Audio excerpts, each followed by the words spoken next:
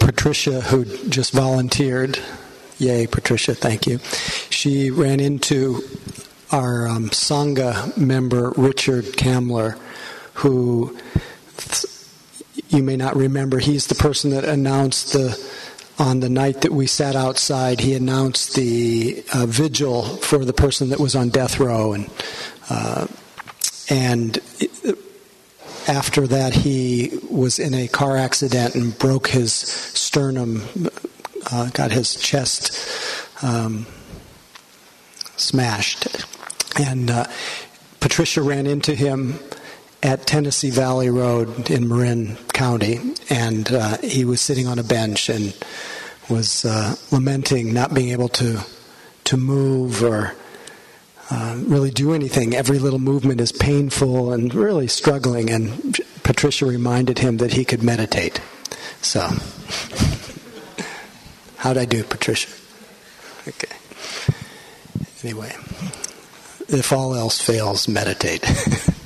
Anyway. Kumasi says hi to everybody too. What's that? I talked to Kumasi today. He says hi to everybody. Oh, Kumasi, also, who just moved to Ohio. She spoke to him today, and he said hello to everyone. Anyway. I'm just reminded how each of us, each person affects everyone. How we all affect each other, and how, I would not be the same. I would not be the way I am right now if it had not been for you or whoever. We're all impacting each other, and it's kind of a magical sense that I have of partly of being out of control, being moved by life, but somehow the sense of when I really connect with that feeling of being moved, I actually feel more trust. I feel more a sense that it's okay.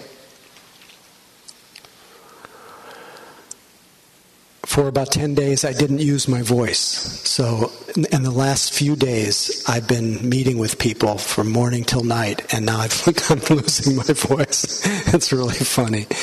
So I feel a little bit odd this evening,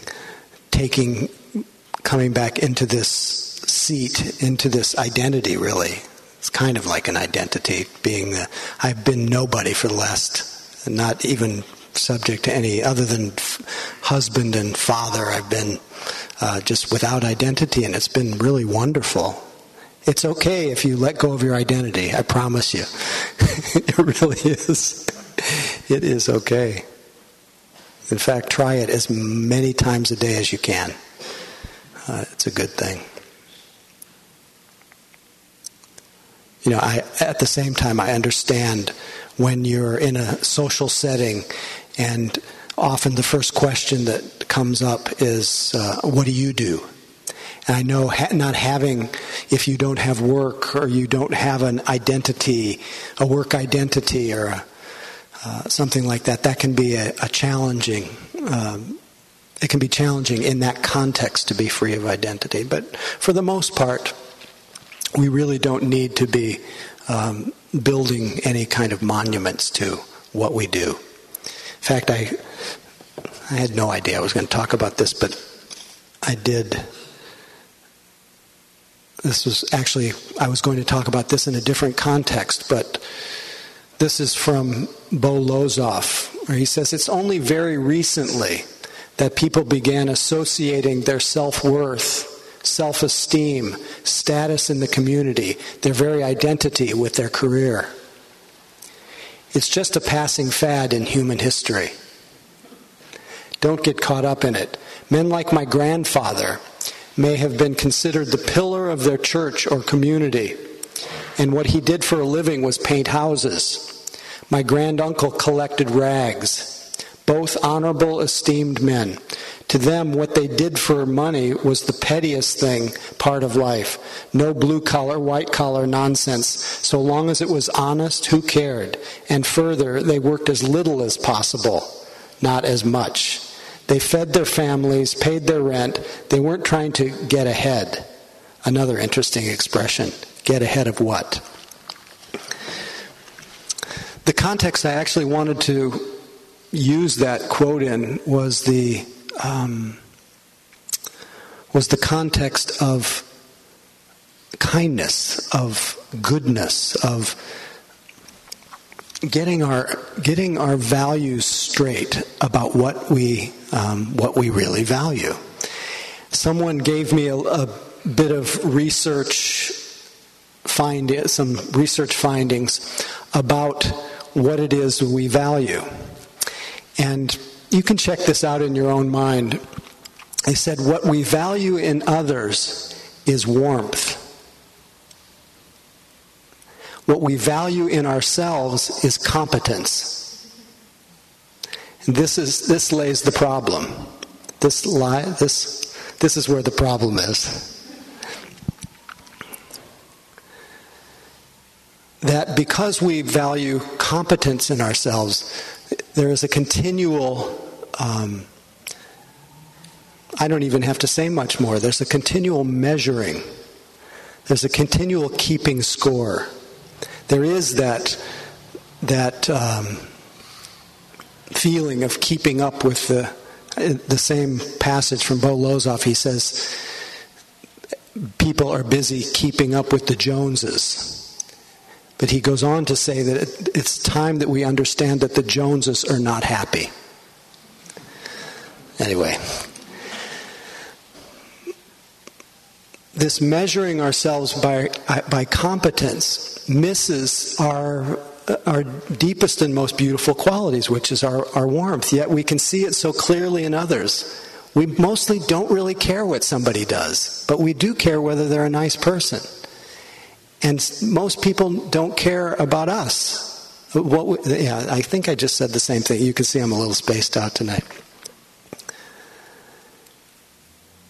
Meanwhile, while we're seeing the beauty in others as they express their warmth, judging ourselves by our competence, we're setting ourselves up to make a case, a continual case for the prosecution.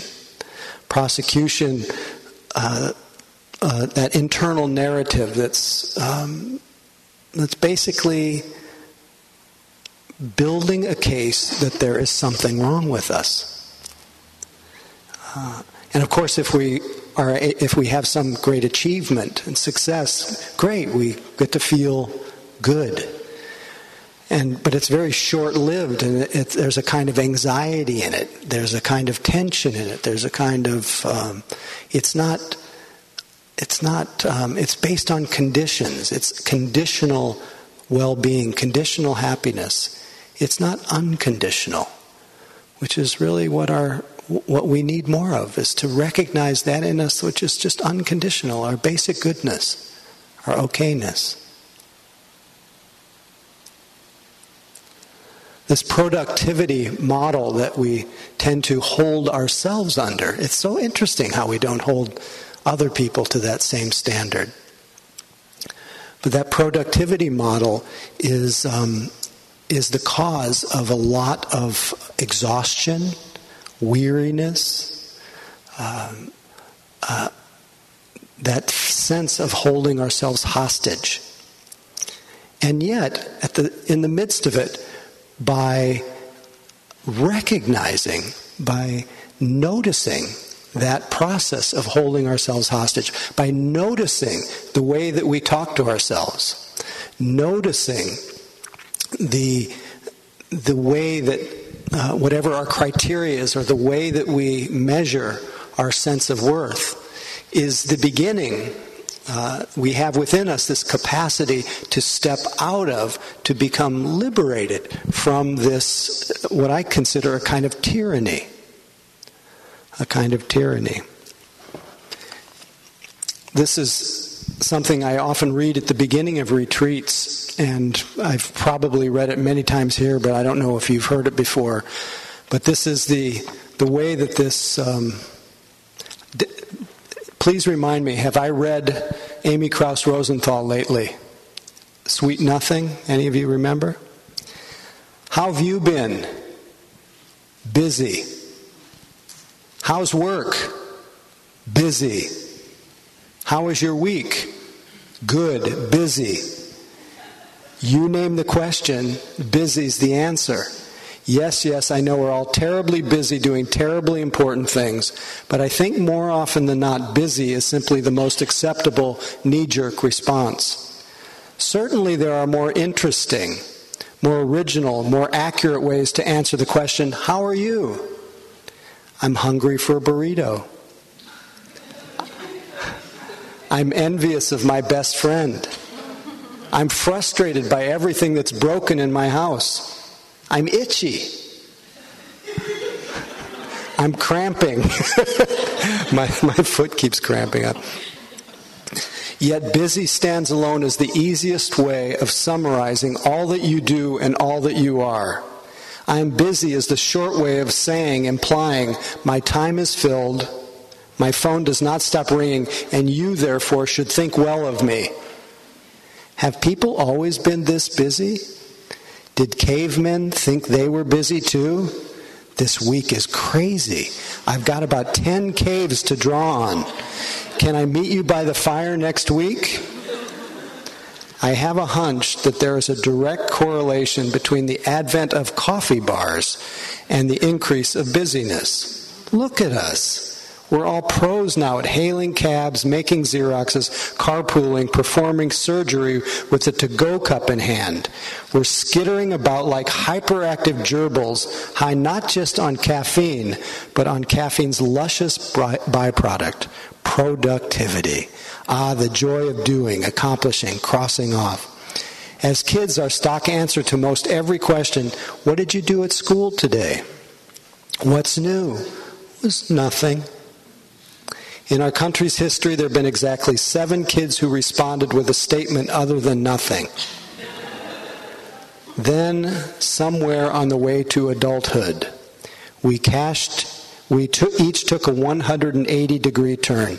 We cashed in our nothing for busy. I'm starting to think that, like youth, the word nothing is wasted on the young. Maybe we should try reintroducing it into our grown-up vernacular. Nothing. I say it a few times. I can feel myself becoming more quiet, decaffeinated, zenish. Nothing. Now I'm picturing emptiness, a white blanket, a couple of ducks gliding on a still pond. Nothing, nothing, nothing. How did I get so far away from it? So in the nothing, when we're just, I think consider nothing as when we're just here, being ourselves, but not being anybody in particular, if you know what I mean. Not separating ourselves out and measuring ourselves by our competence or by our accomplishments or productivity. When we touch this simplicity, this quiet, we find our tender hearts. And more often than not, especially if we've been wound up, it may take a little while, but often there will be this feeling of sadness. I don't know exactly how to interpret the sadness other than it feels as though it's the opening of the heart, but often there's a sadness of having missed ourselves, having missed what is nearer than our breath, which is this simple warmth that we are, this tenderness, this being. Other people can sense it in us, but somehow we stop valuing it because we're so busy trying to get somewhere else. So this is why it's so much emphasis on settling back into the moment, reclaiming our heritage, as Thich Nhat Hanh puts it. In that one passage in one of his poems where he says, "You who are the richest person on earth, who've been going around begging for a living, stop being the destitute child." What do we discover? Those riches are some kind of exotic accomplishment. They're just the beauty of our tender hearts, that warmth. So, of course, we have the very chronic habit of ignoring this in ourselves, seeing it in others, measuring ourselves by an impossible standard of perfection and an impossible kind of idealism. But the good news is, not only can we begin to get some space and become more free of this internal tyrant called competence and productivity, we can let the feeling of tension, let it all be the reminder, the call to remember our basic goodness. Let it be the reminder of our love of goodness, of kindness, of warmth, and to be reminded, as I'm often reminded, is that this quality of inner tyranny or inner tension and judgment, it's not there by accident. It's there because this is what we have practiced. Innocently, but we practice this. And it reminds me that it really is what you frequently, and these are the words of the Buddha, whatever you frequently dwell upon becomes the inclination of your heart, mind. So if you frequently dwell upon how you're doing, and when I say how you're doing, how am I measuring up? If you frequently dwell upon that, you're continually dwelling upon a kind of mind-made measuring apparatus that measuring that has nothing to do with your intrinsic goodness. If you, on the other hand, frequently dwell upon your own wholesome qualities, when you dwell upon others, you dwell upon their wholesome qualities. See more often what's the goodness in others rather than what's wrong with them. Now this is easy to talk about. It's another thing to actually practice it. Our body of fear, I say this all with the background of death and dying. This may sound a little strange. My father-in-law, by the way, I don't want to be glib about this, but my father-in-law died in the last week. I mentioned him a few weeks ago. He was ready to go, and he died very peacefully and gracefully. And he is just one of just a continual retinue of people who I've been having contact with who have death and dying so close at hand. And I think all of us have death and dying close at hand. I probably, if I did a little query of this room, I bet at least half the room has been touched in the very short, recent past with death and dying. Sickness, old age, death. We're all touched by this. We're all touched by the reality of this for anyone who is born, and the uncertainty, complete uncertainty of the time that will come. That sense, that quality, or that reality of being out of control to that extent makes us crazy. It activates to such an extent our body of fear that we try to defend and protect every way we can, organize our lives to not hurt, not get hurt. And what that tends to do is it tends to reinforce a feeling of separateness. It ends up intensifying our feeling of isolation. And when we're tense, when we're tense, innocently, but chronically, when we are tense, we complain. We get very critical. We start demanding ourselves to be different and the beings and the people around us to be different. Everything has to be the cause of our safety. So through the lens, I call it through the lens of the fear body, we tend to, I'll speak for myself, I tend to get mad at everything. I tend to be frustrated by everything. I tend to be suspicious be more paranoid, be more just less charitable. That's when I don't notice. Any of you relate to this at all? On the other hand, when I remember and I intentionally, sometimes I have to, because I can get, I try to see the good in people. Try to remember the good in myself.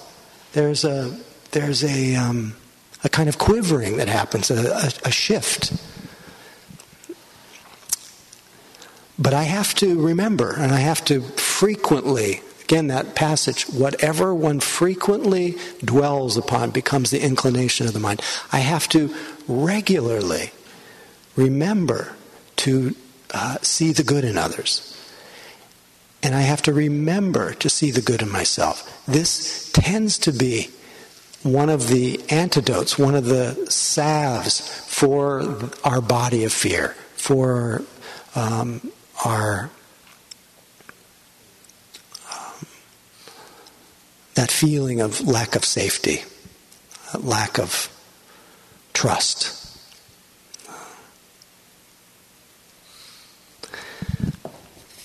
This is from the Buddha, maybe the second most famous sutta, called the Metta Sutta. This is what should be done by those who are skilled in goodness. I consider all of you skilled in goodness, or developing the skill of goodness. This is what should be done by those who are skilled in goodness and who know the path of peace. Let them be able and upright, straightforward and gentle in speech. That's a good one right there. Humble and not conceited, contented and easily satisfied, unburdened with duties and frugal in their ways. I don't know why every time I read this, it feels like a revelation.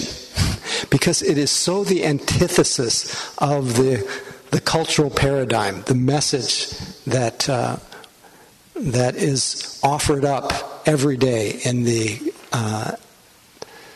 advertising world. I don't mean particular advertising companies. I see it as a cultural thing, so no offense to people who are in advertising. There are many people in advertising who are Dharma students. Contented and easily satisfied, humble and not conceited, unburdened with duties and frugal in their ways, peaceful and calm and wise and skillful. Each one of these, peaceful. How much do we consciously incline toward peacefulness? How much do we consciously incline toward calmness or being easily satisfied or frugal in our ways? Skillful in our actions. I think many Dharma students do. That's a really important element. Not proud and demanding in nature. Let them not do the slightest thing that the wise would later reprove. Wishing, this is part of the inclination of the mind, wishing in gladness and in safety, may all beings be at ease. Filling our mind with the wish that the person who we have just been railing at for being different than the way we want them to be, wishing them well. Letting our crazy irritation, anger be the reminder to then wish them well. Think it's possible? This is what I like to do anyway, when I can remember. Whatever living beings there may be, whether they are weak or strong, omitting none. The great or the mighty, medium, short or small, the seen and the unseen, those living near and far away, those born or to be born. May all beings be at ease. Let none deceive another or despise any being in any state. There was a recent television interview that tested this for me. Maybe some of you noticed it. So with a politician. And again, it was that test. I wanted my natural inclination, or my conditioned inclination, is to feel ill will toward this particular politician. And I actually tried to put him in my heart. I won't name any names. Let none through anger or ill will wish harm upon another. Even as a mother protects with her life her child, her only child, so with a boundless heart should one cherish all living beings, radiating kindness over the entire world, spreading upward to the skies, downward to the depths, outward and unbounded, freed from hatred and ill will, whether standing or walking, sitting or lying down, free from drowsiness. One should sustain this recollection. This is said to be the sublime abiding. By not holding to fixed views, big one. The pure-hearted one, having clarity of vision, being freed from sense desires, is not born again into this world. This may be a little challenging to understand, this not being born into this world. It's really not being born into the state of dukkha, not being born into the state of that continual torment of the mind that results from our these distorted perceptions of ourselves and distorted ways of evaluating our worth and our worth. And it is possible to experience the cessation, the falling away of this tendency toward being born into that impossible cycle of, I call it the cycle of becoming, the cycle of never quite being good enough. It's just a cycle. It's just a story. It's not who you are. I stumbled in my notes this evening, just before we started, on this advertisement from a woman in Vancouver. She sells prints, and with her prints she offers a little reflection with each one, and this is the autumn reflection. And since it's the autumn of the year, another reminder of what helps us to reclaim our heritage. One sits by the river with no purpose, just to sit and be, with nowhere to go and nothing to think about. One watches all the subtle activity of the forest and the water, listens to all the little sounds, feels with all the senses. The mind is empty, the body is fully alive.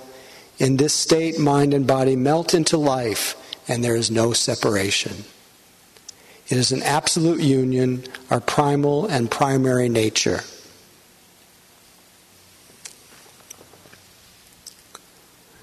You can see this valuing, this primary, primal nature, what Trungpa Rinpoche called basic goodness, not good versus bad, but the fundamental okayness that we discover when we just feel our existence, when we are awake and open.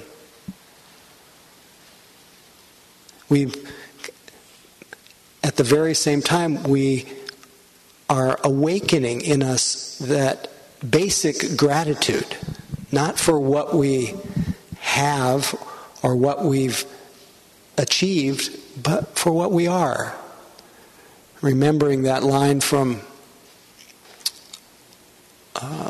Thoreau, where he said, "I'm grateful for what I am and what I have. My thanksgiving is perpetual. It's surprising how contented one can be with nothing definite, only a sense of existence. Oh, how I laugh at my vague, indefinite riches, for no run on my bank can drain it, for my wealth is not possession or competence, but enjoyment of being.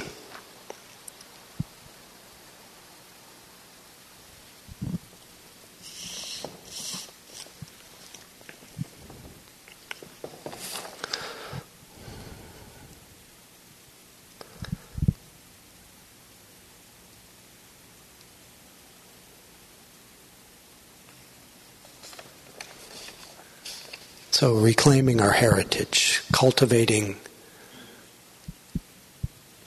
our basic goodness, cultivating kindness, activating gratitude, doing gratitude practice every day. How many of you do gratitude practice? Anybody willing to speak anecdotally about its impact? Transformative. It's such a great antidote for the complaining mind. So deactivate the complaining mind. Deactivating the regretting mind. Of course, noticing it. We all have the regretting mind that comes up, but we don't feed it. We don't land in regrets. We don't land in judgments. We notice them and let them be the cause of our reminder of how important it is to love and be grateful and see the goodness in ourselves and others.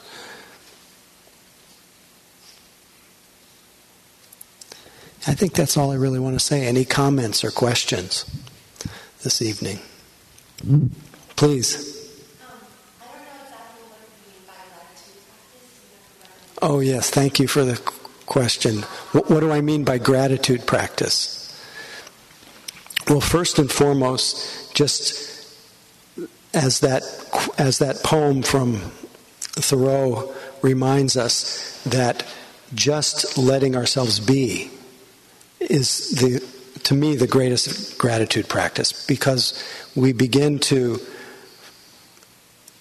reconnect again with a gratitude, not for something that we created or accomplished or became, but just for our very existence. So that's the number one most important gratitude practice, is just to let ourselves be. Be real simple. Stillness, stepping out of time, so coming out of the time trance. So letting the past go, letting the future go, letting ideas of the present go, moments at a time. So you could say that mindfulness is the best gratitude practice. So having said the more general, I think it's really reflecting on the preciousness of our existence, that I know that you you were blessed enough to sit with Anushka last week. I hope most of you were here. Anushka spoke about the different levels of consciousness, or the different planes of existence that we are born into. Both perhaps literally, perhaps metaphorically. We're born into the human realm. We're sometimes born into the hell realms. We're sometimes born into the heaven realms, where everything is very delicious. But it's understood in the Buddhist cosmology anyway, that the human realm is the optimum realm for awakening and practice, and one is encouraged to reflect every day on the preciousness of this existence. How rare it is to be born in this particular configuration, how vulnerable it is, how easy it is to lose, and to take advantage of that and feel grateful for it. So that's one. To reflect on whatever good fortune you've had in your life. It could be the health of your body. It could be any number of things. Of course, we have the things that have not gone so well, But we tend to dwell on what has not gone so well and tend to overlook the things that have gone well. So to reflect on that and do it as every day. Every day. Think of something every day. I know there may even be people in this room who have gratitude buddies. That would be another thing that I would recommend, is find a gratitude buddy. And each day you communicate either by email, phone, or whether you see that person, contact them with something you're grateful for. And those who I know who have done that have found that it became a gladdening force in their life that really made a huge difference. So having a gratitude buddy, I think you can make up your own. What would you, if you were to make up your own, what would it look like? Yes. I don't know. I like the idea of taking that reflection and then actually making a gift for someone. Making a gift for someone. Whether it's a physical gift or even just telling the person about the Great. Making a gift with it or telling someone about it. Beautiful. That's lovely. So making contact, making a connection, that's great. And that will just increase the gratitude. Gratitude for connection. I'm incredibly grateful for connection, wherever I can find it. It's a beautiful thing. Anyone else? Any other comments, questions, please? 21 items a 21 items a night. night. A list. So it can be like a one-word thing. A list of 21 things you're grateful for. It could be one word or... Because I have kind of a stressful job, and if I didn't, I could go. She says she has a stressful job, and if she didn't do that, it... Not as nice a person. So it makes you a nicer person. Yeah, I think so. Cool. Please. I just wanted to speak to the gratitude buddy. I swapped emails with my mother, and we do 3 things that we're grateful for or enjoyed during the day. And so it might just be like the tangerine colored sky in the morning, or like, I don't know, that I can be dry when I go home, or whatever it is. And sometimes you really, really have to stretch to find something that can actually do a little bit about how you get in your day. This is... Receiving something from someone else is actually the most helpful way for me to re-trigger that feeling. Receiving something from someone else about their gratitude, it awakens that in you. Isn't that a beautiful thing? Generosity is such a great practice as well. A great gladdening of the heart. Connects with our basic goodness and gives something to someone else and gives something to ourselves as well. Beautiful. Please, Marlena. On the same gratitude theme, I just did the 10-day retreat at the Spirit Walk with Jack Portfield and Angela Moffat and others. And during the retreat, during one of the meditation sits, I was thinking about gratitude a lot. And I realized, I stopped sending Christmas cards, like, kind of 15 years ago. Maybe I did this, and then I might use the environment as an excuse. Did everyone hear she stopped sending Christmas cards? But I decided that during the retreat that what I really wanted to do was send Thanksgiving cards this year and send thank you notes. Send thank you notes and Thanksgiving cards this year. Beautiful. To write them out beforehand I'm going to see all my immediate family for Thanksgiving weekend, and to write thank you notes for my parents and my brother and sister-in-law and my nieces and nephew. Beautiful. And then also send thank you notes to my friends and just kind of go through all the things that I'm grateful to them. I can tell you've been on retreat. It's so beautiful, isn't it? It's remarkable when we settle into a safe, quiet place, what beauty comes out of us. It's so, all our sweetness just flows. And so I'm getting a transmission, and thank you. That's so great. That is so great. I often get those inspirations when I'm on retreat. Then harden up when I get home. Anyway, I think that's all we have for today. Just remember about the preciousness of life.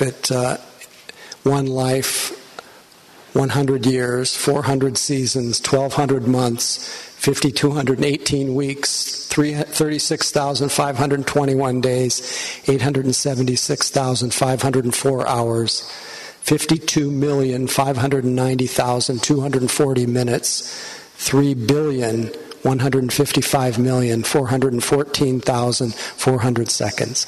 So use them with lots of love. And let's just consider, as we sit quietly together, that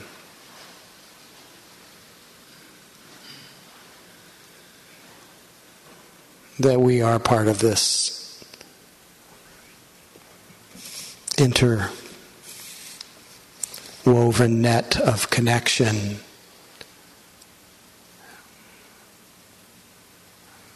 moving the folds of life and being moved continuously. And remembering that our intentionality becomes the cause of our actions, either wholesome or unwholesome, body, speech, or mind, and that we dedicate ourselves to inclining toward the wholesome, toward the loving, toward the caring, toward the compassionate, toward the generous, toward the patient, toward the wise. Commit ourselves for the benefit of all beings who we share this web with. And a deep wish that all beings can have happiness in their lives and the causes of happiness. That all beings can be free of suffering and the causes of suffering. That all beings can feel grateful for their existence. Recognize the sacred happiness that is without sorrow. Our inner freedom. And a deep wish that all beings can at least meet the joys and the sorrows with more serenity and equanimity, less grasping, less aversion. And again, a deep wish that our life, our practice today and every day be dedicated to the welfare and benefit of all beings. May all beings be free.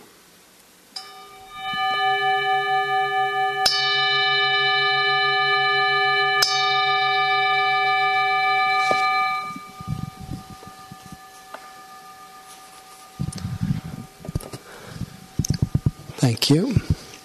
So just I have one announcement.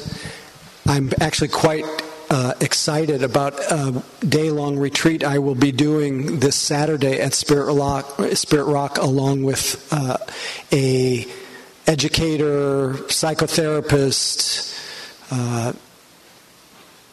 yogi, screenwriter named Catherine Flaxman, who is one of the founders of the Lomi School, which is a mind-body consciousness school that goes all the way back to the 70s, very closely connected to Spirit Rock.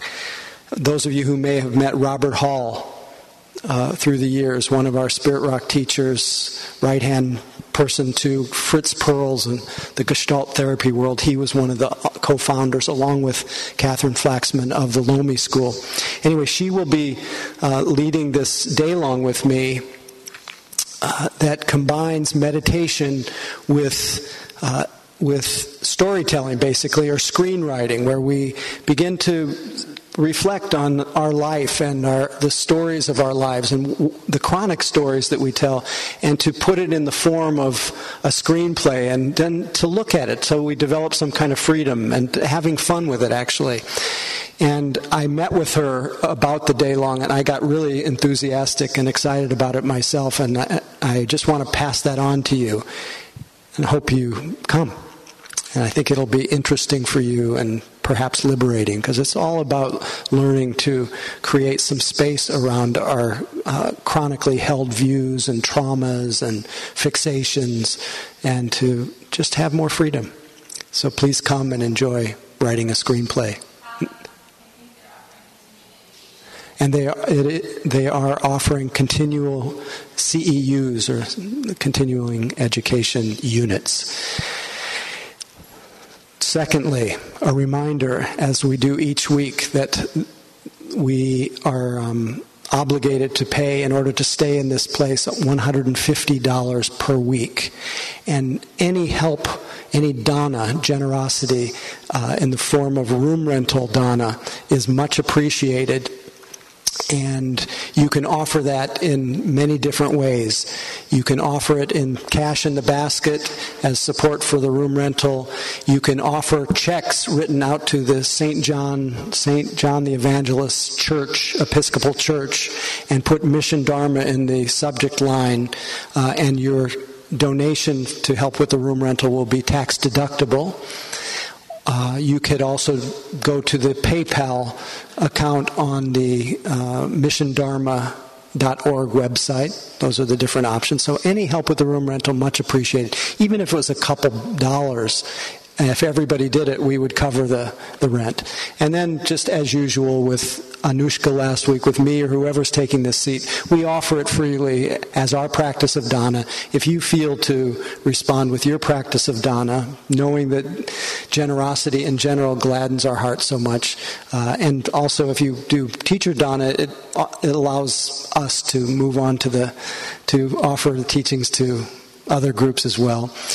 So thank you in advance for any teacher dana as well. And thanks for your practice most of all. And please remember to practice kindness and goodness this week. Thanks. Help with breaking down the room as well.